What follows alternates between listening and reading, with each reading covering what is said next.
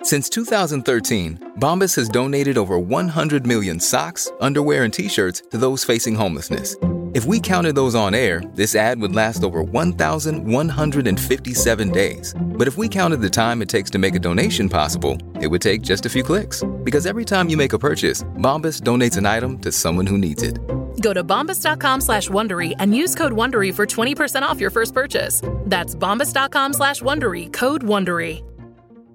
Hey, I'm Ryan Reynolds. At Mint Mobile, we like to do the opposite of what Big Wireless does. They charge you a lot, we charge you a little. So naturally, when they announced they'd be raising their prices due to inflation, we decided to deflate our prices due to not hating you. That's right. We're cutting the price of Mint Unlimited from $30 a month to just $15 a month. Give it a try at mintmobile.com/switch. $45 up front for 3 months plus taxes and fees. Promo rate for new customers for limited time. Unlimited more than 40 gigabytes per month. Slows full terms at mintmobile.com. Welcome, good person. This is the Nerdist Podcast number 724. What you got on the community corkboard? I should stick with one jingle for the corkboard. There isn't one. I like the different ones. That's Nerdist Community Corkboard. Well, if there are any fantasy football fans that listen to this podcast as well, this guy didn't write in his name, but he and his friend have a podcast called Fantasy 30, and it's a podcast to help you set your lineup and make the best decisions coaching your fantasy team. And you can find it at fantasy30.com. Oh, well done. Yeah, which I'm a fantasy football. You're in the fantasy sports at I the am. moment? I'm drafting next week, I think. Yeah. Really? Mm-hmm.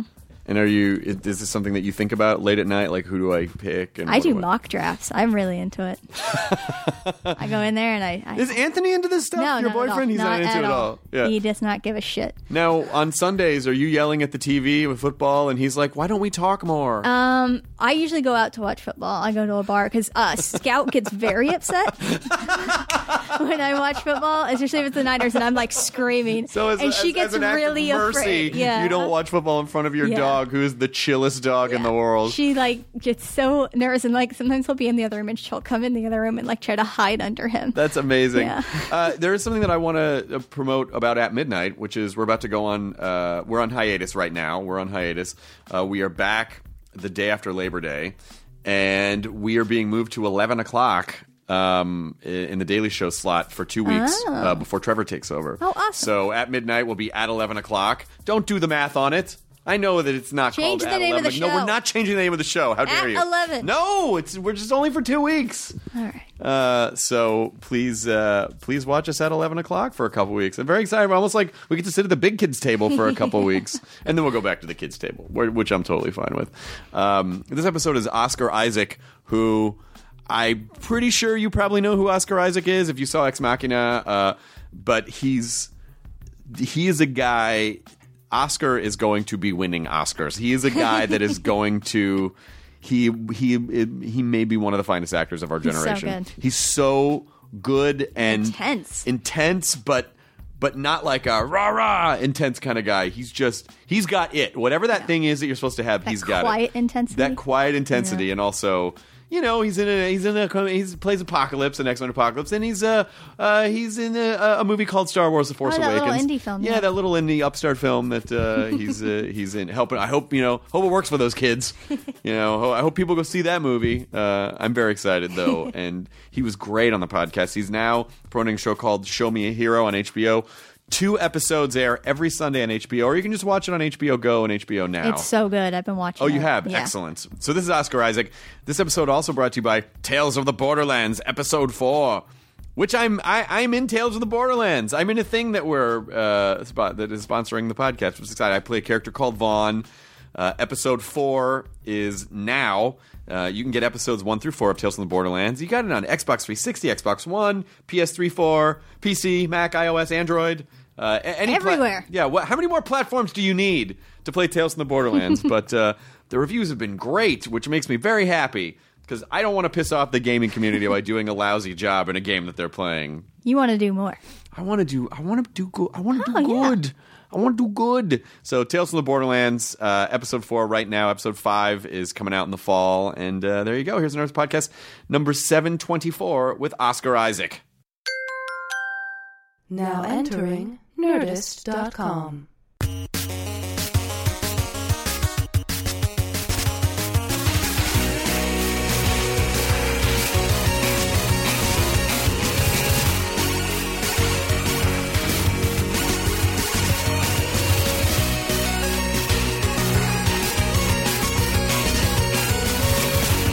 Did your day just start? Yeah. I mean, my day, I guess, ended at 4:30 this morning, and then this is the next thing after waking up. Oh my God! Well, you look great. Thanks. You don't seem like you went to bed at 4:30 in the morning. Thank you. I did scrape my nose pretending to be firing a fake gun, so that that I wasn't fun. think a lot of times it's good for an actor to get stuff like that because it really sort of feels like, I earned this. I did it. I'm doing shit. Yeah, the laser did that to my nose. The way a laser would. Yeah, the shit's real, man. You don't know what it's like. Shoot laser beams. Yeah, man. What'd you do today? Yeah, that's what I thought. Oh, you built a road or you put a school together? All right. Okay, fine, but lasers. I mean, you're like everything that's going on for you right now. This is such an incredible moment. This is so I always love seeing people kind of start to tip into, I mean, I don't know if you see it that way, but you do know that you're in an X-Men movie and a Star Wars movie, and yes, I'm aware of that. I mean, I'm sure that has crossed your mind at least once or twice. But I'm always interested, especially with someone, because I know you went to Juilliard. I did. As an actor, kind of dealing with the film business or dealing with the... Do they teach you anything about film acting at Juilliard? Or? I think we had like 5 sessions with a teacher that was teaching us film, Andre Belgrader, who is a Serbian guy who would smoke. He'd actually smoke a cigarette with a cigarette holder, and he was bald and They still have those? Romanian. And he'd just put a camera on us, and he'd be like, just think fish. And we're like, what? And he's like, just think of your favorite fish. Like that's how you act for film. You think about maybe your favorite fish to eat or swimming fish. That was his. So that's what we learned at Juilliard as far as film acting. So now, whenever I would like to pretend now that every time I see in a movie, I'm like, I wonder what fish Oscar's thinking of. That's right totally now. salmon. That's I can a salmon. see that it's salmon. That might be a perch. I think I saw a little bit of perch. I guess it has something to do with the mind at work, which is that's what a camera likes to capture is a mind working, regardless of what it's working on. Sure, because you're so much under a microscope when you're film acting that I think sometimes you can see when someone's trying to put the acting on their face. Yeah. And it's not in their head. Or I think also it's acting. I think acting in general, but particularly for film, is more expressive than communicative. So when you're trying to communicate an idea, you kind of see it and you resent it as a viewer, even unconsciously, And then when someone is actually just expressing whatever is inside of them without real worry about how it's coming out, that's a little bit more compelling to watch. Yeah. I mean, I almost kind of now that there's so much pajama acting because of effects and green screen. Pantless acting. All right, I guess I'm in wardrobe now. I'm in this weird green jumpsuit. I mean, I just feel like it seems like with film, there's so many other weird things that you have to sort of get around. To put yourself in a moment. Yeah, where you're. Yeah, I think that's actually the danger with some of that green screen stuff is that you're like, I have to communicate that there's a laser beam and a beast that's coming at me or a ship or there's all this stuff. And that's, I guess, when maybe that's why it's so difficult because it becomes a little bit stilted and it's hard to be expressive in that, and just be like, hey, whatever happens, happens. Yeah. So broad strokes, what's the story of Force Awakens, start to finish, and then how does the movie end? There's lots of stars. What? Are there wars? There's a couple wars. Does there a force that maybe is asleep and then it's like, oh, it's time to get up? Does there a force that wakes up? There's coffee and a bagel. I think everything that.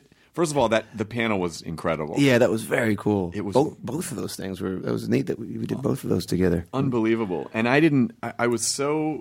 First of all, it was great to see how emotional people were in the audience to see, because obviously, I'm sure you had the same experience that we all had. Star Wars is a very meaningful thing to so many of us, and we're sort of in a culture where things get rebooted, not rebooted, but retooled and done again, or stories get extended, and they're not always amazing, so people have been burned, and so they just want to make sure that you sound incredibly cynical. I'm speaking on behalf of the audience. I personally, as soon as Force Awakens was announced, people were like, "What do you think is going to be any good?" I said, first of all, I'll decide when I see it. Yeah. And second of all, if we have the opportunity to have an expanded Star Wars universe so that we can tell new stories and we can look at different characters. I mean, the Star Wars universe is so expansive. Yeah. Then why wouldn't I want that? Of course I would want that, you know? Yeah. Yeah, it's interesting. I mean, I understand it too. I understand, and it's good. It's good to scrutinize everything. It shouldn't just be like, oh, but because it's something that I grew up with, or because it's something that at one point was a great movie, that we should just give it a pass.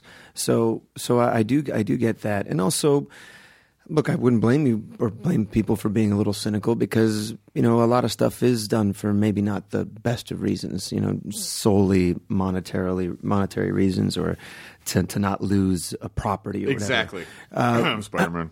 But that being said, it's still amazing when that stuff comes out, and just the possibility. It's the excitement of the possibility of something being great, and in this particular situation, JJ is so enthusiastic and such a rabid fan, and is coming from all of the right places. I mean, he's like the classic kind of like, what you want Caesar to, the whole thing with Caesar where it's like, no, he has to refuse the crown. He refuses the crown, and then he takes it up. They're like, that's the God we want, the one that doesn't want to be. Yes. And so it was like that. He didn't want to do, he wasn't sure. And then once he found his way in, and it's everything that I think that as a Star Wars fan myself would want it to be. Yeah, I mean, all the stuff that he has been seeding all along with Instagram and the Omaze videos and everything, and also letting people know, like, it's not all CG. There's some really cool, and getting to, even in the rehearsal before we did the panel the night before, we had a rehearsal. And he was so wonderful and so funny, and Kathleen Kennedy was there, and she was amazing, and there was, this is not just a, hey, let's just make Star Wars because we can. They are so emotionally invested in it, and so it's so important that, and I think in that panel people really really felt that piece that he showed, the behind the scenes piece was stunning. I mean, it was just beautiful. I mean, even something like that has so much heart in it. And you see where it's coming from, and you feel it on screen as well. And even the whole, like, it's practical, so many practical effects versus CG. That's not a gimmick, that's for a real reason. It's not about just bragging rights or whatever. That's because it's about connecting to something real, and it's about feel. It's about the stuff that's the intangible qualities that make you fall in love with something, and make people that are on set commit to it fully, to be like, there's a real X-Wing there, and there's Millennium Falcon, and that enthusiasm bleeds through, even if you can't tell, even if it's not, it's not so much about, because one is so much better looking, or, it's less about that. It's really about, what the creative aspects of making a film and putting something together and telling a story with a lot of heart. Do you have a process for when you first start working with a director of, because obviously I'm sure there are moments where you're trying to feel each other out. Okay, I want to see how you work. I want to see how we work together, how this is going to... I mean, do you kind of have your own sort of subtle interview process with a director where you try to... I just steamroll them with I got pure this, JJ. talent. I got this, Coens. I know what I'm doing. Just sit back. Sit back, Cones. Yeah.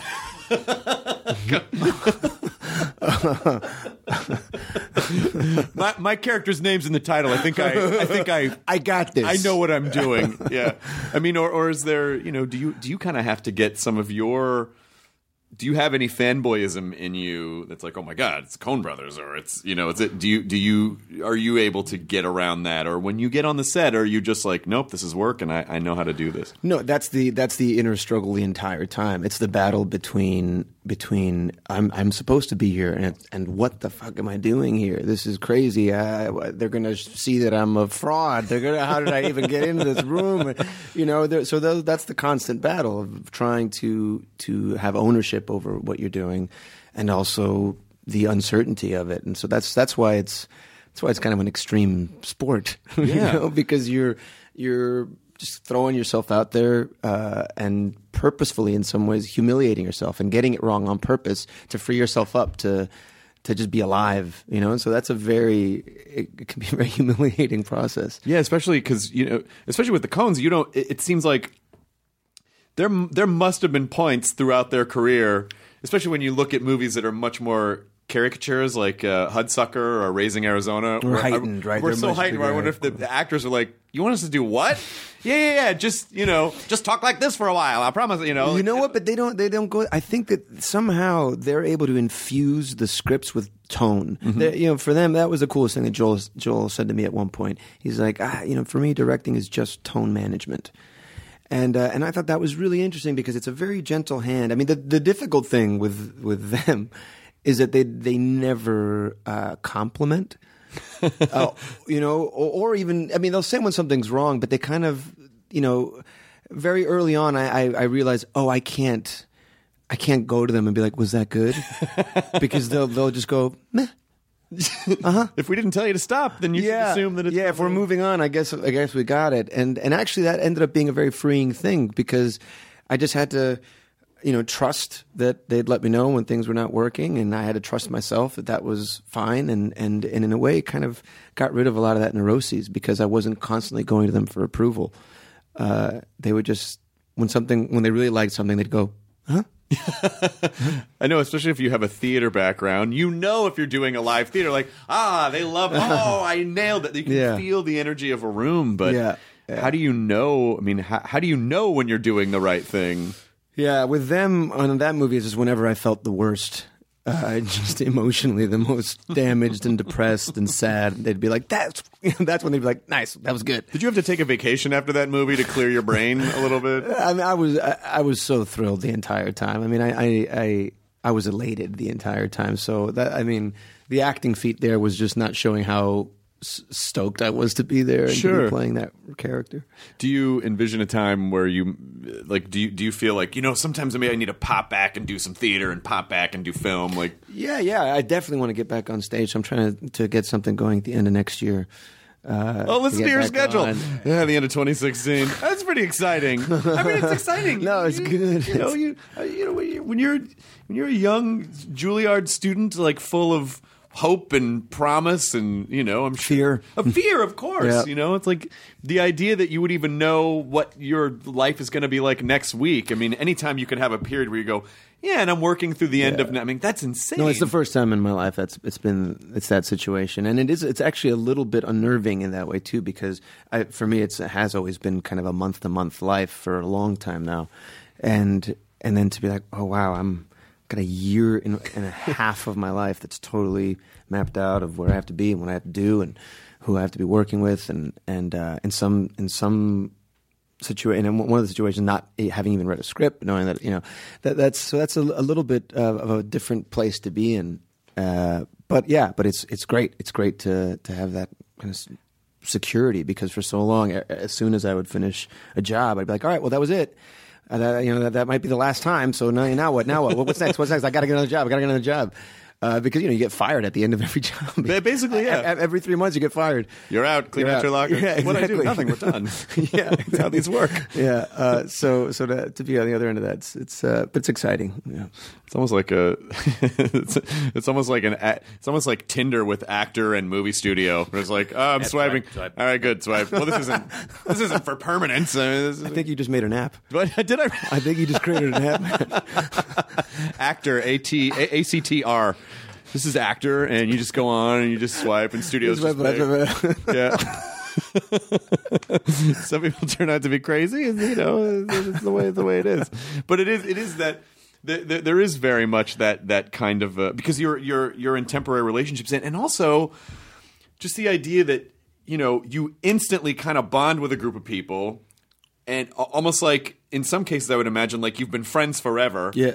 But then when you're done, you may, even though your intentions are to hang out with those people forever, you may not see them again for 2 years. No, it's true, and it's a very heightened sense of intimacy. It's very quickly you're kind of thrown into the field, and you're humiliating yourself in front of each other, and yes, you grow close very quickly, and it happens. Then you go and you have a new family and a new group of people that you get intimate with, and.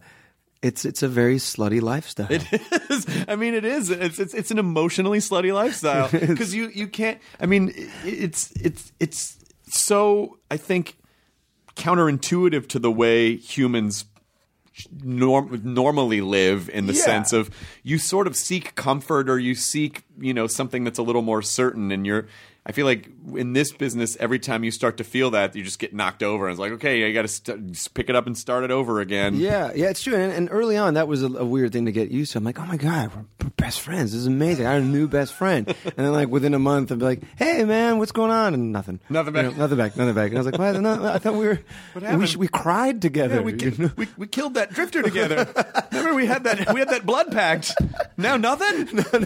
Yeah, but it's also the nature of humans. You stay, it's like literally the people that are closest to you, physically, those are the people that you tend to stay close to. Yeah. So yeah, you leave and you live in different places, and it's hard to stay in touch. It was really nice to see how, because the one sort of wild card at the panel was like, I wonder how Harrison Ford's going to be, because I've seen him be cranky and I've seen him be jokey cranky, and then.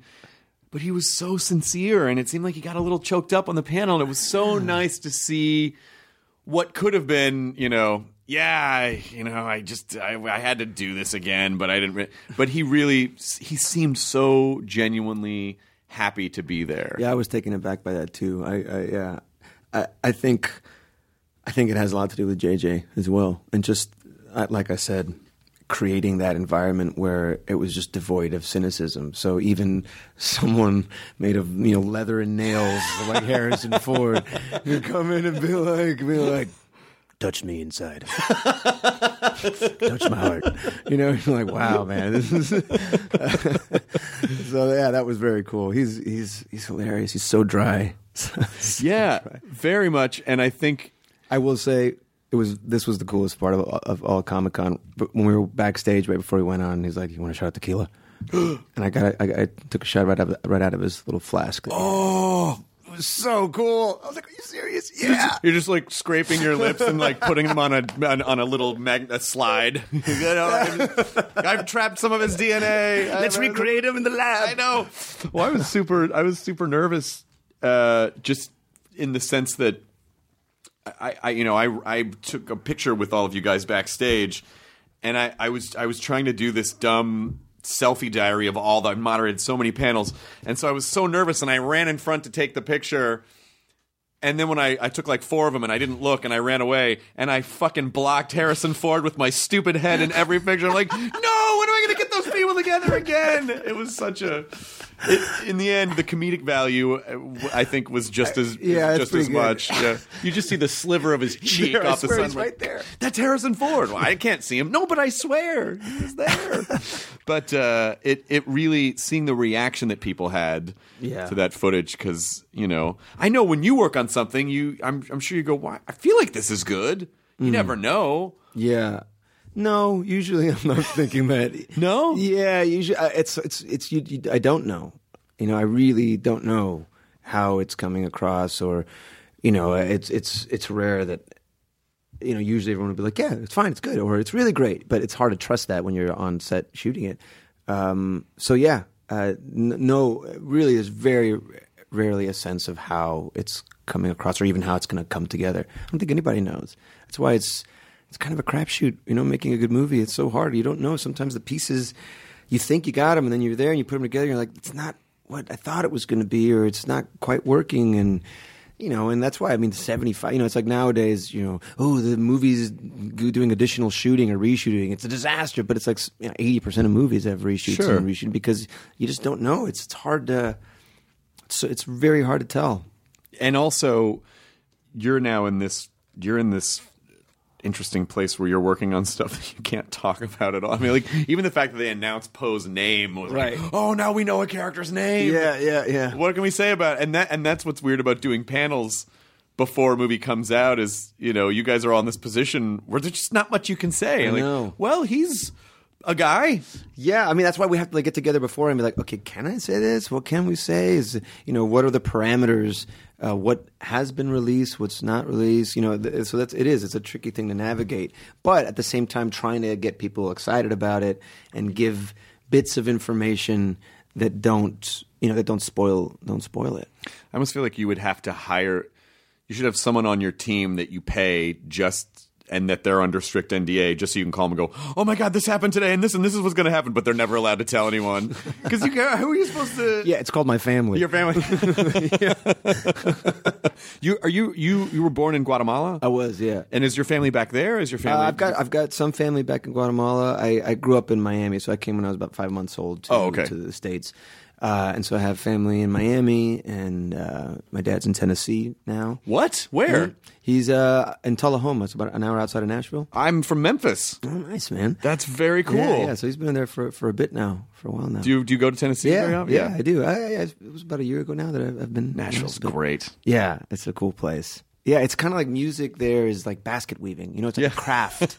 You know, it's in airports, and it is. Yeah, it's very different. You know, it's not quite like the artsy thing. It's more of it's a craft. Yeah, and even the sort of, you know, what would normally be just kind of throwaway bands that just like, oh, it's a band playing at the airport. They're like world-class musicians. Yeah, like everyone's so good. Wild. And every hotel has a stage, you know, a little stage where people play and open mics and all that. It's a very unusual place. Do you play there, or did you go when you were doing Llewyn Davis? Did you go like perform places? I didn't perform down there. I did that in New York mostly. Yeah. But no, when I'd go visit my dad, and then we just kind of wander around downtown Nashville and check it out. Have you ever thought about like, hey, you know, maybe someday I'll just start doing some music stuff? Yeah, no, I mean, I do. I know you sing. Yeah, but I record music all the time, and I've been doing that for a very long time. So yeah, there's, you know, there's a great guy named Gabe from the Punch Brothers. Oh yeah, oh my band. God. Yeah. I know all those. Noam and all those. Noam and Gabe Witcher and of course Chris and Pickles, and I mean those guys they're amazing, and so we've been kind of trading music back and forth and talking about recording some stuff. Oh my God, that would be amazing! Yeah, it'd be killer. Is that what is there an instrument that you want to play that you don't currently play? Yeah, kazoo. What? But I feel like mastering the kazoo. You know, how do you master the kazoo? No, guitar. I think that's the. No. Let's get back to the kazoo, because I feel like you saying that, and I'm like, you know what? There's probably someone on YouTube where you're like, oh, fuck, oh, wow. That's how you play a kazoo. He's the Yngwie Malmsteen of kazoo.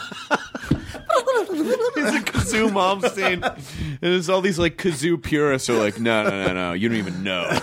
And then you'd see it and go, oh, fuck. I mean, I can't watch more than 3 minutes of it, but I get why that's technically impressive. It's horrible to listen to. My ears hurt. My brain can't process most of the sounds, but I get it. I get why that's hard. Where did you grow up in Miami? My mom's from Miami. I spent a lot of time there. So yeah, mostly South Florida. I was in Kendall, and then I went to high school in Palm Beach. So nice. A little bit more up north. Nice. So do you identify with your Guatemalan roots? Is your family very culturally Guatemalan, or because well, my dad's Cuban. Oh, your dad's Cuban. And he grew up in D.C. Okay, so he was kind of a hippie, and he played music, and so he was more into American rock culture and that kind of thing. So I grew up more with that, but going back to Guatemala a lot and being very close to them. So yeah, I definitely, that's all in there. If I were gonna go to Guatemala, where should I go? I think Antigua is just so beautiful. It's one of the last, fully intact colonial cities in all of Central America, and it's just so stunningly beautiful. And the air there is just so sweet. And there's all these coffee plantations up in the mountains and the volcanoes that you see everywhere, and that just brings this amazing air down. And then Lake Atitlan, which is this huge lake surrounded by 7 volcanoes. Is it? Wow. So it's an amazing place. It's a staggering beauty, and it's also very complicated because there's such poverty as well, and the disparity between the rich and poor is pretty massive, especially as the city grows, and it is growing a lot. In some ways, negatively. I mean, it's just areas that used to just be beautiful forests are now just getting overrun. So yeah, I do. It's an amazing place, and There's also incredible stories about the place that I'm interested in telling as well. Oh, that's great. Yeah, because it's even in the United States where it's easy to go, oh, there's not really a lot of history here because the country's relatively young. Like, no, there's history here. We just built over most of it. Yeah. It's like there's indigenous history here. Yeah, absolutely. I mean, those stories are are wild. You know, you start to read some of the stories. You're like, oh, that's where Avatar came from, or that's where this came from. Right. You know, it's like that's you know, this the conquest, the Spanish conquest of the Americas is just, it's a crazy, horrible, fantastical story. You know, and so there's a lot there, and there's even recent things that have happened there that are pretty wild. So now that you're kind of getting into this place where it seems like you have a little more control over the things that you pick and choose and do, this is a story that you might want to delve into a little bit. Yeah, I mean, there's definitely, you know, it's like I said, there's just dramatically interesting stories. As a director, do you want to direct or do you want to write? Yeah, potentially. You know, I'm definitely looking at that again. For a while, I thought that I was that was the direction I was going to go in, until my dad said I sucked at directing. Maybe he doesn't know what he's talking about. No, yeah. No, you know, I was doing it a bit, but at the same time, I was actually working as an actor, you know, and I would do the movies with my friends. And so, you know, the time came, I was like, well, should I go to film school? Or, you know, I got accepted in Juilliard as well. What should I do? And, you know, he said, do what's before you with all your might, and what's before you is acting. And I was like, yeah, that's true. There's a very dramatic way to put that. It's a biblical, I think it's from the Bible, actually. And so yeah. He was like, you're not a director. Was that he also was like, you're not a singer. Oh, come on. He's just giving me the fire, you know, just fueling me. That was in the Bible too. It says you're not a singer. You're not a singer in the Bible. Yeah. Oh, okay. Well, do you have like a strong Cuban Catholic background? No, not Catholic. Evangelical. I grew up as a born again evangelical. Oh, Christian. really? Oh, yeah, like tent revival kind of. Oh my thing. gosh, that's actually huge in Central America. It's one. I think it's like either the first or second biggest church, evangelical church, is in Guatemala. Wow. It's massive. I went to it when I was down there in February. It was like 30,000 people. It's insane. So yeah, that's and that started as a tent revival place. Oh my gosh! So what's the ultimate? What is the premise behind evangelical Christianity? Like, what is it? Because it's obviously a very passionate. Basically, you're going to hell. Right. And, I'm going to go to heaven. Right, of course, yeah. That's kind of it. Yeah, that's basically it. So do they just repeat that over and over? Everyone outside this tent. Yep. It's not going to go well for them. You guys are good. You guys are good. Not that guy. Not that guy over there. Oh, come in. Okay, he's okay now. He's all right now. He just gave I mean, you know, it's basic tenets of Christianity, but it's just, you know, it's just mixed in with, in a way, it's mixed in with a little bit more of.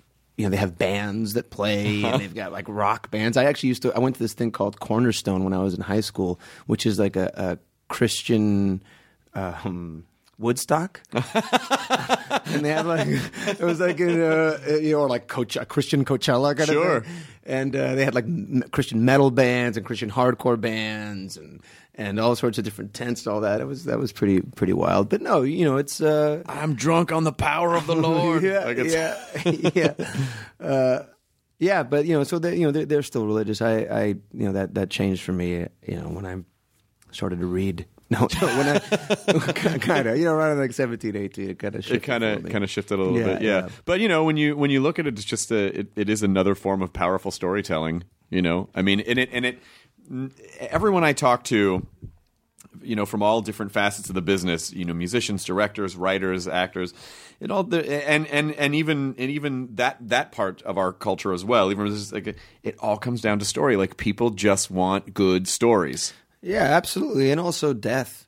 Yeah, you know, I mean, it's like that's you know, when you trace back, you know, religion, it's directly connected to grave sites. Sure, and it's like, all right, well, you know, this primitive man, they just kind of put the dead, but just die, and then suddenly it's like, oh no, they're putting their dead in little rows, and they're putting little stones, and those stones are becoming more elaborate, and suddenly there's a ritual, and then it comes out of these rituals. And it's, you know, just people dealing with death, and how do you deal with that, and where do they go afterwards, and what do we do for their bodies, and right, you know, so it directly springs from that. So I don't, you know, that's always going to be the case, no matter how much we learn. And how do we try to maintain some sense of control in a completely nonsensical, uncontrollable world that we don't know. I mean, especially, I mean, I always try to imagine what it must have been like in those sort of mid-range stages of hominid development, where it's like, you know, we're smarter than monkeys, we're just sort of becoming humans. Yeah. but we're also people are becoming aware. We're becoming self-aware. Humans are becoming self-aware, and how do they understand? Like, oh, all of a sudden I'm just here. Yeah. And what was here before, and then what happens? I mean, I know we still think about those things, but I mean, when you had no context, in no a way, context, right? no science, no anything. Yeah. How but are then you see? Then you see something like Cave of Forgotten Dreams or something, and you see the cave drawings down there, and you're like, wow. Same shit, different cave. It feels like it was just like a switch that turned on. That's it. Listen, if they ever made an R-rated Flintstones movie, how was work, Fred? Same shit, different cave. Like, that's the perfect. Yeah. I mean, it's also like you said, storytelling. It's language. It's like someone figures something out. They have an epiphany. Like, oh my gosh. In a way, it's like with acting. We're with a director trying to direct some actors. It's like we want the same thing, but what's the right sentence that's going to unlock this moment for you? Right. We're all kind of going towards the same thing, but I have to use the right words in the right order so that you don't become self-conscious, but that you get it as well, but you don't feel like I'm condescending to you. So in a way, I feel like, religion's very similar in that way. You get a guy that's like, oh, I know the sentence. Right. That'll help you like live. So if but you have to say these words and say them just like this, and it'll unlock it all for you, like some sort of incantation. If you don't say those words, you won't get it. So I kind of I understand that because I have the power of language and the power of words, but it's all towards the same goal. Of course, yeah. I mean, everything is that's such an interesting way to put it. That there's so much of our life is basically. I think semantic, everyone. Well, yeah, but I think everyone wants social spells to use. How do I unlock? What do I need to say to unlock relationships, or what do I need to say to unlock success or work, or in comedy, it's. How can I craft this spell so that it creates a comedic effect, a response? Yeah. I mean, that really is. It's so funny how that kind of thing, that seek for that, for everything, distilling it into a formula, is so pervasive for everything that we do. And the truth of the matter is, we just don't know anything. Pretty much. We don't know anything. Same shit, different cave. The same shit, different cave. Same shit, different cave. I feel like that should. That could be the title of your movie. That could be the title of your movie. Same shit, different cave. A study of humanity throughout the Americas. From. It's good. What's happening out there? Move it! Someone's not happy. Kyle, go kick the shit out of that guy. All right, he's done. Not now, Mom. Is your mom texting you now? I get texts from my mom all day during work. Like, I'm at work, right? I know. I love you too. Do you have a good Sweet mom? Do you do? So obviously you have a good relationship with your mom. I do. It's important. Yeah. It's so. I feel like, especially because it seems like you have a nice relationship with your family, and for everything, especially that you're about to go through, I would imagine in this business, if you didn't have a strong foundation and a strong sense of family, I feel like. It's not hard to see why people get so fucked up so easily. Yeah, when you talk about not having context, I mean, you just kind of lose it, and the pace of it is pretty wild, and yeah, you're home, very little, so yeah, it can be a little bit tricky, but yeah, they're great and they're so funny, and they, my dad will come visit and say things that are demeaning and. Hilarious. Is he just fucking with you, do you think? A little bit, yeah. I think he does that as well. Yeah, he does. But he helps me a lot too. He's a smart dude, and so with Ex Machina, for instance, amazing movie. I sent it over to him, and we would talk about it. And I remember he got really hung up because he's a doctor, and he got really hung up on how we described the robot's vagina, right? And because in the script it was described as there's a cavity between her legs, and he's like, "That's horrible. It's a horrible word. Cavity. You don't want to call it a cavity." And I was like, "All right, well, what should we call it?" And so we went through all the different words we could use to describe that, and so we came up with an opening, which seemed like that was a nice kind of way to describe that. And Alex was like, "Yeah, that's good. All right, so we'll call it an opening." And so we did it, and I was like, "Dad, what'd you think?" He's like, "Yeah, it doesn't matter. It's bullshit." But we spent all the time. We did what you wanted to do. And he's like, "Yeah, I don't think it's gonna work." And he's up there. I mean, I'm like, I still have 3 weeks of shooting. So a little help, huh? You said open. You said opening before. It's not a cavity. What do you want?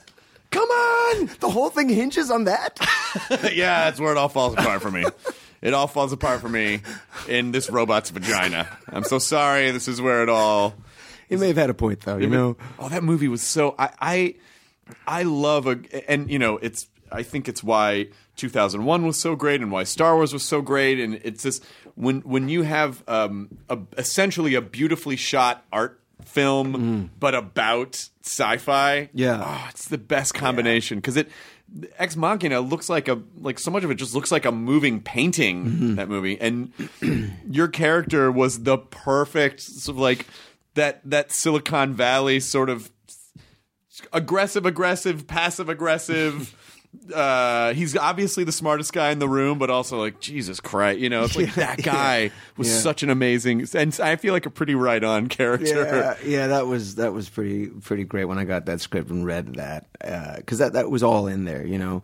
I've kind of seen some people that have been like, you know, so you improvised that, right? Because I finally saw the real you, and I'm like, no, that was all the script. It's not me. You know what? I think that's an incredible. I'm sure if you're the writer, you're like, hey, wait a minute. But as an actor, if someone thinks you improvise stuff, that's a pretty huge compliment. Yeah. No, it was funny. It was actually someone.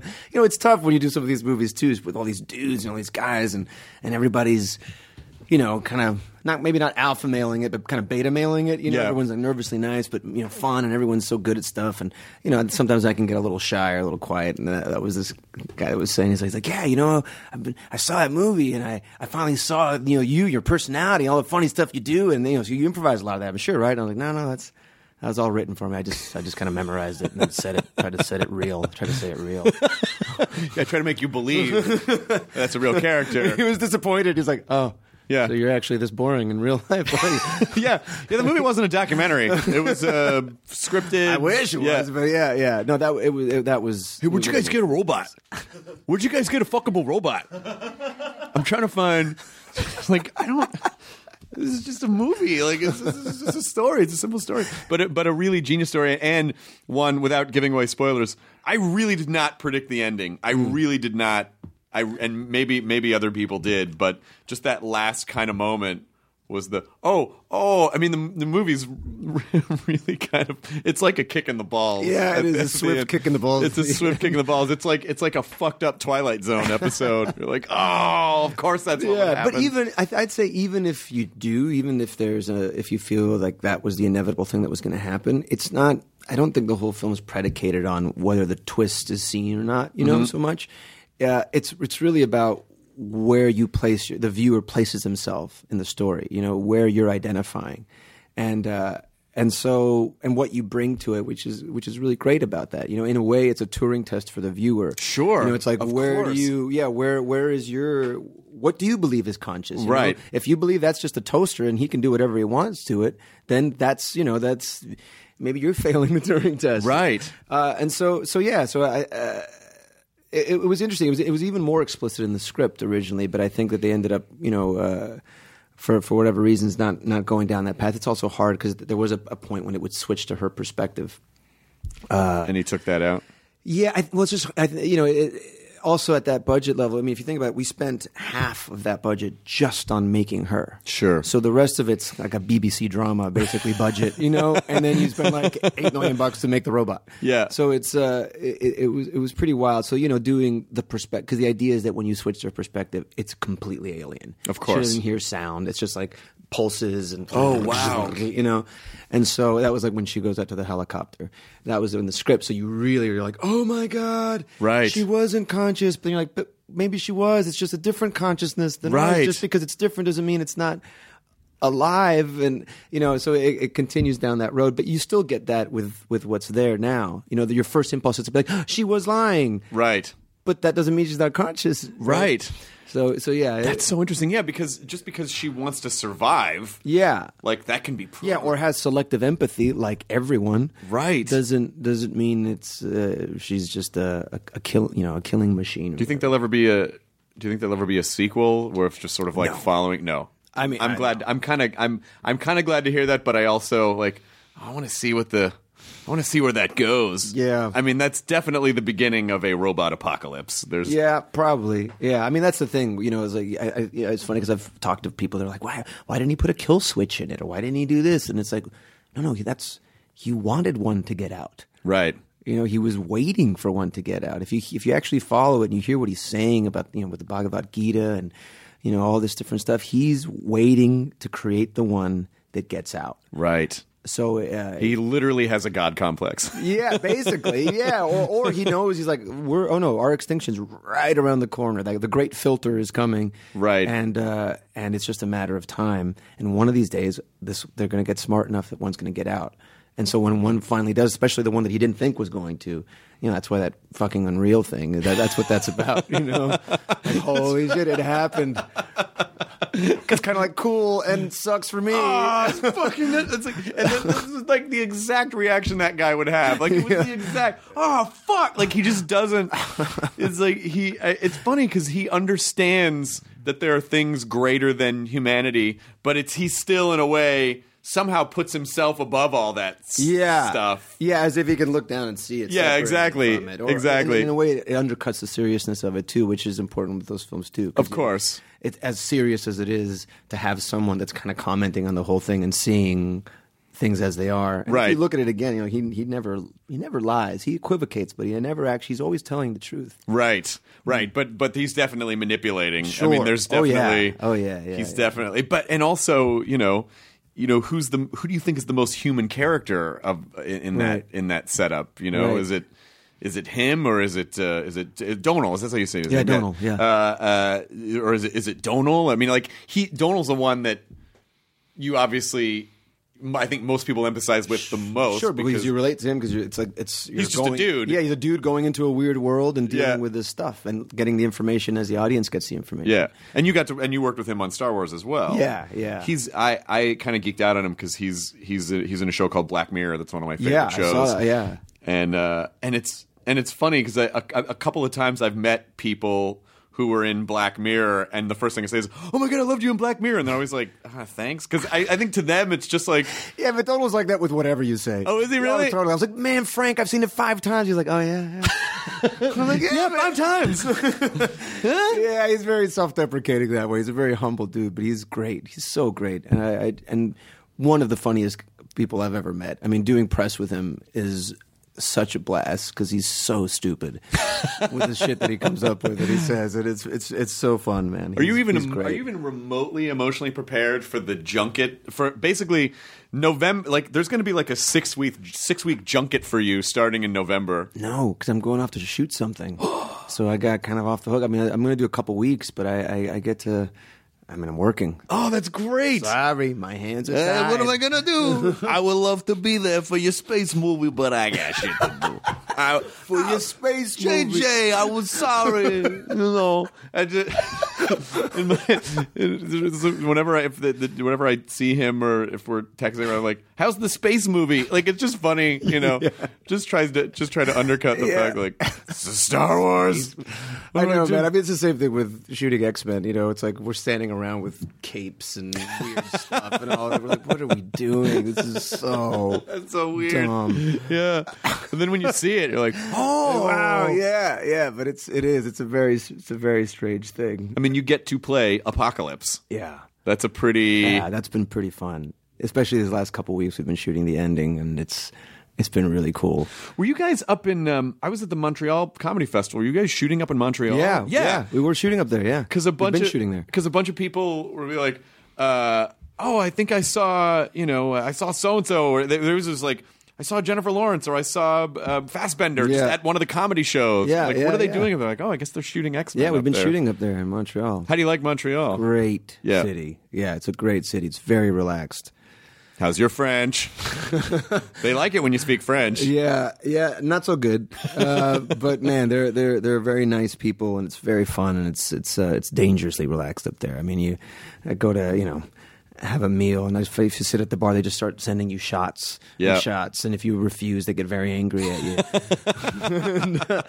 If you refuse, they get angry. If you Or go to so more, I they said get to myself, angry. If you yeah. don't speak French, they get angry. If you tell them you're American, you get angry. If you tell me you like Toronto, they get very angry. They're a little edgy. They're a little edgy. No, it's such a crazy mix between the Europe and North America, and it's French, but it's a very unpretentious kind of thing over there. Yeah, I love it. I love it up there. Yeah. And but shooting has been a lot of fun too. I mean, it's intense. It's intense being in all the prosthetics and the suit that I have to be connected to a cooling suit at all times. If not, I'll die. Oh yeah, sure, of course. It's so heavy, but yeah, it's pretty great, man.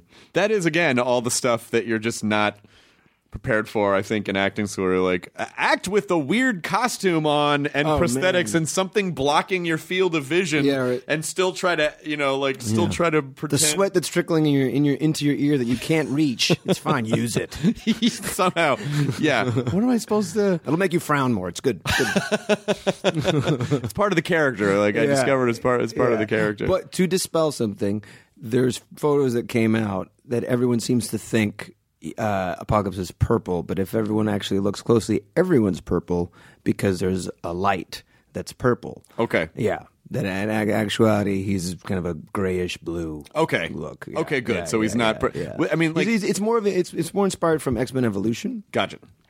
Which is, he in that one the tint is slightly bluer, but it's one of those things. How no matter what, it is not a CGI replica of one of the comic book. There's like 6 or 7.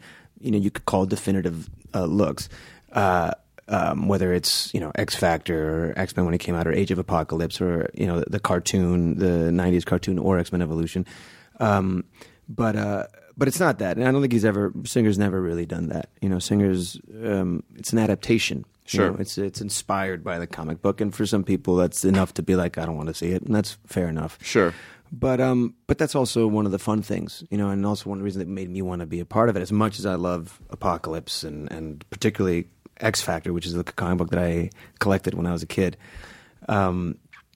And being evangelical, growing up evangelical, of course, being like, of I'm course. fighting the second coming. I mean, and my parents were obsessed with the second coming. My sister reminded me about that. I had forgotten it. She's like, no, there was like photographs and stuff of like the second coming. There was in my grandma's house, there was a huge picture of Jesus, of a massive Jesus knocking on the UN. It was a painting. Hello, yeah. Can I come in? Here. It's so funny because it's like the whole idea of the second. What time do you need to go? 2 minutes. Yeah. Oh, okay. No, it's all right. I mean, I don't think I want to do like the grooming thing, but it's not till 12:30, right? Right. All right, so we can go in like 10. Okay. Is that okay? Yeah. That'll give us some time to ramp down. If we do 7, that would be fantastic. If we. Just because. 8.5. 8.25. 8.5. You got a deal. Okay. 8.5. I just feel like I was on Pawn Stars. What do you give me for this Oscar Isaac? 2 minutes. Okay, can I have 10 minutes? Give you 7 minutes. How about 8? I can close at 8. All right. Now I've just used that 2 minutes with my stupid Pawn Stars gag. I love this idea though. That's like this idea of the second coming of Jesus being this insanely like cataclysmic. It's like, the first time he came around, it was just like pretty mellow. He was a dude. He was a carpenter. Yeah, like would people even I feel like if Jesus like came like, hey, I'm Jesus, people are like, fuck you, you're not. Because I think they expect him to like supposed to be 12 feet tall and riding a horse. How come you're not knocking on the UN door, huh? I'm at the I got not the one knock. painting at home. I got painting. Come on, man. Do the painting thing. Hey, how come you're not white? I thought you were supposed to be white. No, I grew up in the middle. What are you talking about? I'm not white and blonde. Yeah, exactly. It's that's more about conquest. Sure. The idea that when he comes back, you guys are going to be in trouble. And a little bit, that's kind of the idea that we're taking with Apocalypse. The idea is that like he wakes up and he's like, oh no, it wasn't supposed to be like this. Right. You guys are in trouble. Right. Now it's judgment time. Yeah. And the world is on the brink of collapse. Consciousness is going to be extinguished, and it's up to this being who's done it throughout history to be the ward of course consciousness and to call the herd in order to in order to assure the survival of the fittest. I think the one thing that's very comforting to me is that, you know, when you talk to previous generations and they talk about the generations that were before them when they were younger, every generation has always said the same thing. The world's going to shit. Mm-hmm. This has got to be the end of the world. Yeah. You know, can you imagine at the dawn of the Industrial Revolution, it must have just been like, well, it's fucking over. Yeah. You know? Yeah. No, it's true. It is, but it's exciting. I think it's always nice for people to hear that you were a fan of the thing that you are actually depicting. Yeah. Because then it's meaningful. And then it has some meaning to you. And to know that you liked X Factor and that this was and now you're getting to be this guy. Absolutely. And for us, you know, and for me in particular, you know, it's a collaborative thing. So the look of the thing, all of that is is something that's done by amazing artists and everyone coming together and being inspired by a variety of different things. But for me, even more importantly than the design or whatever is the engine of the character. You know what he actually represents, and it's like, you know, in a way it's like Greek theater. It's kabuki. It's this kind of it's mythical proportions, and it's very rare. You know, I can make jokes about sitting there in like a suit and being all weirded out, but the truth is, as an actor, you don't often get a chance to do stuff like that. It is like mask work. It's you're trying to express very heightened emotions, and what's fun is that we're going there. You know, we're really trying to portray and embody what he represents. Yeah. And that's been a lot of fun. Well, it's so wonderful to talk to you, and you're such a sweet, down to earth dude, and it makes me even happier for success, and I'm so happy to see the next. Is there anything coming up else that you want to? Oh yeah, well on Sunday is a HBO miniseries called Show Me a Hero that we shot in Yonkers, and it's about something that actually happened in Yonkers in the late '80s and early '90s, where a federal judge ruled that the city of Yonkers was purposefully segregating by keeping a 90% of the minority population in 1 square mile of the city.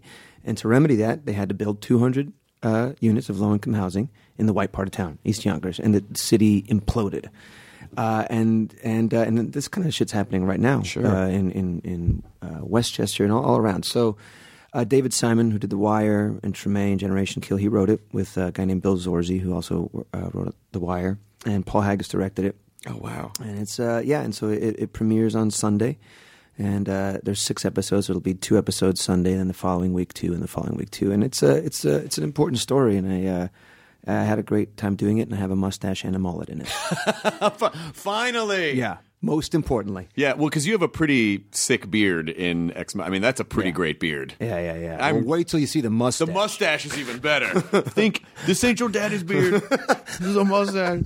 And I also want to say, I want to say, if you want me to talk to your dad and to tell him to stop giving you shit, I will totally. Is it Hernandez? Yeah, Dr. Hernandez. Yeah, Dr. Hernandez. Fucking leave Oscar alone. Do you hear me? I'll run you out of Tennessee. I'll run you. I will come to Tennessee. I know where you live. Leave Oscar and his vulvic aperture. That's what it should have been. A vulvic aperture. Yes. And also the name of our band. It's the name of our bluegrass band is Vulvic Aperture, playing with the Punch Brothers. All right, good. I'm glad we established this. Good. No, Dad, Pops is doing it to strengthen me. It's good. It's good. No, he's hilarious. He means it well. Oh, good. Yeah. Well, I hope you enjoy everything that's happening in your life, and I'm looking forward to seeing more of yours. Anything else down the road that you can mention? Down the road. Well, I'm going off to shoot. The reason why I won't be able to do the Star Wars press stuff is I'm going off to shoot Terry George. He's the guy that did Hotel Rwanda, and he's doing a film called The Promise that we're going to be filming in Spain about the Armenian genocide. Oh wow! Yeah, so it's a story that hasn't really been told, at least very often at all. So we're going to be shooting that. You just you're going to run out of really cool directors. They're going to have to like dig up Kubrick and be like, all right, we dug him up. so that we can have someone, a great director that you haven't worked with Oh yet. man, there's so many that I haven't worked with. I'm dying to. So You're almost collecting like A-list directors like Pokemon. Just like My cards. You got your buying your Pokeball like Spielberg. I get a Spielberg sword. You got to catch all these guys. But it's good to see us. It's good to see you too, man. And coming in 8 minutes. Nice. Yes! We did it. That is the end. Enjoy your burrito, everyone. Now leaving Nerdist.com. Enjoy your burrito. I'm Shimol Yai, and I have a new podcast called The Competition. Every year, 50 high school senior girls compete in a massive scholarship competition. I wouldn't say I have an ego problem, but I'm extremely competitive. All of the competitors are used to being the best and the brightest, and they're all vying for a huge cash prize. This will probably be the most intense thing you've ever gone through in your life. I remember that feeling because I was one of them. I lost. But now I'm coming back as a judge and also a kind of teen girl anthropologist. Because if you want to understand what it's like to be a young woman in America today, the competition's not a bad place to start. Hopefully, no one will die on stage tonight. From Pineapple Street Studios and Wondery, this is The Competition. Follow The Competition on the Wondery app or wherever you get your podcasts. You can listen to The Competition early and ad-free right now by joining Wondery Plus.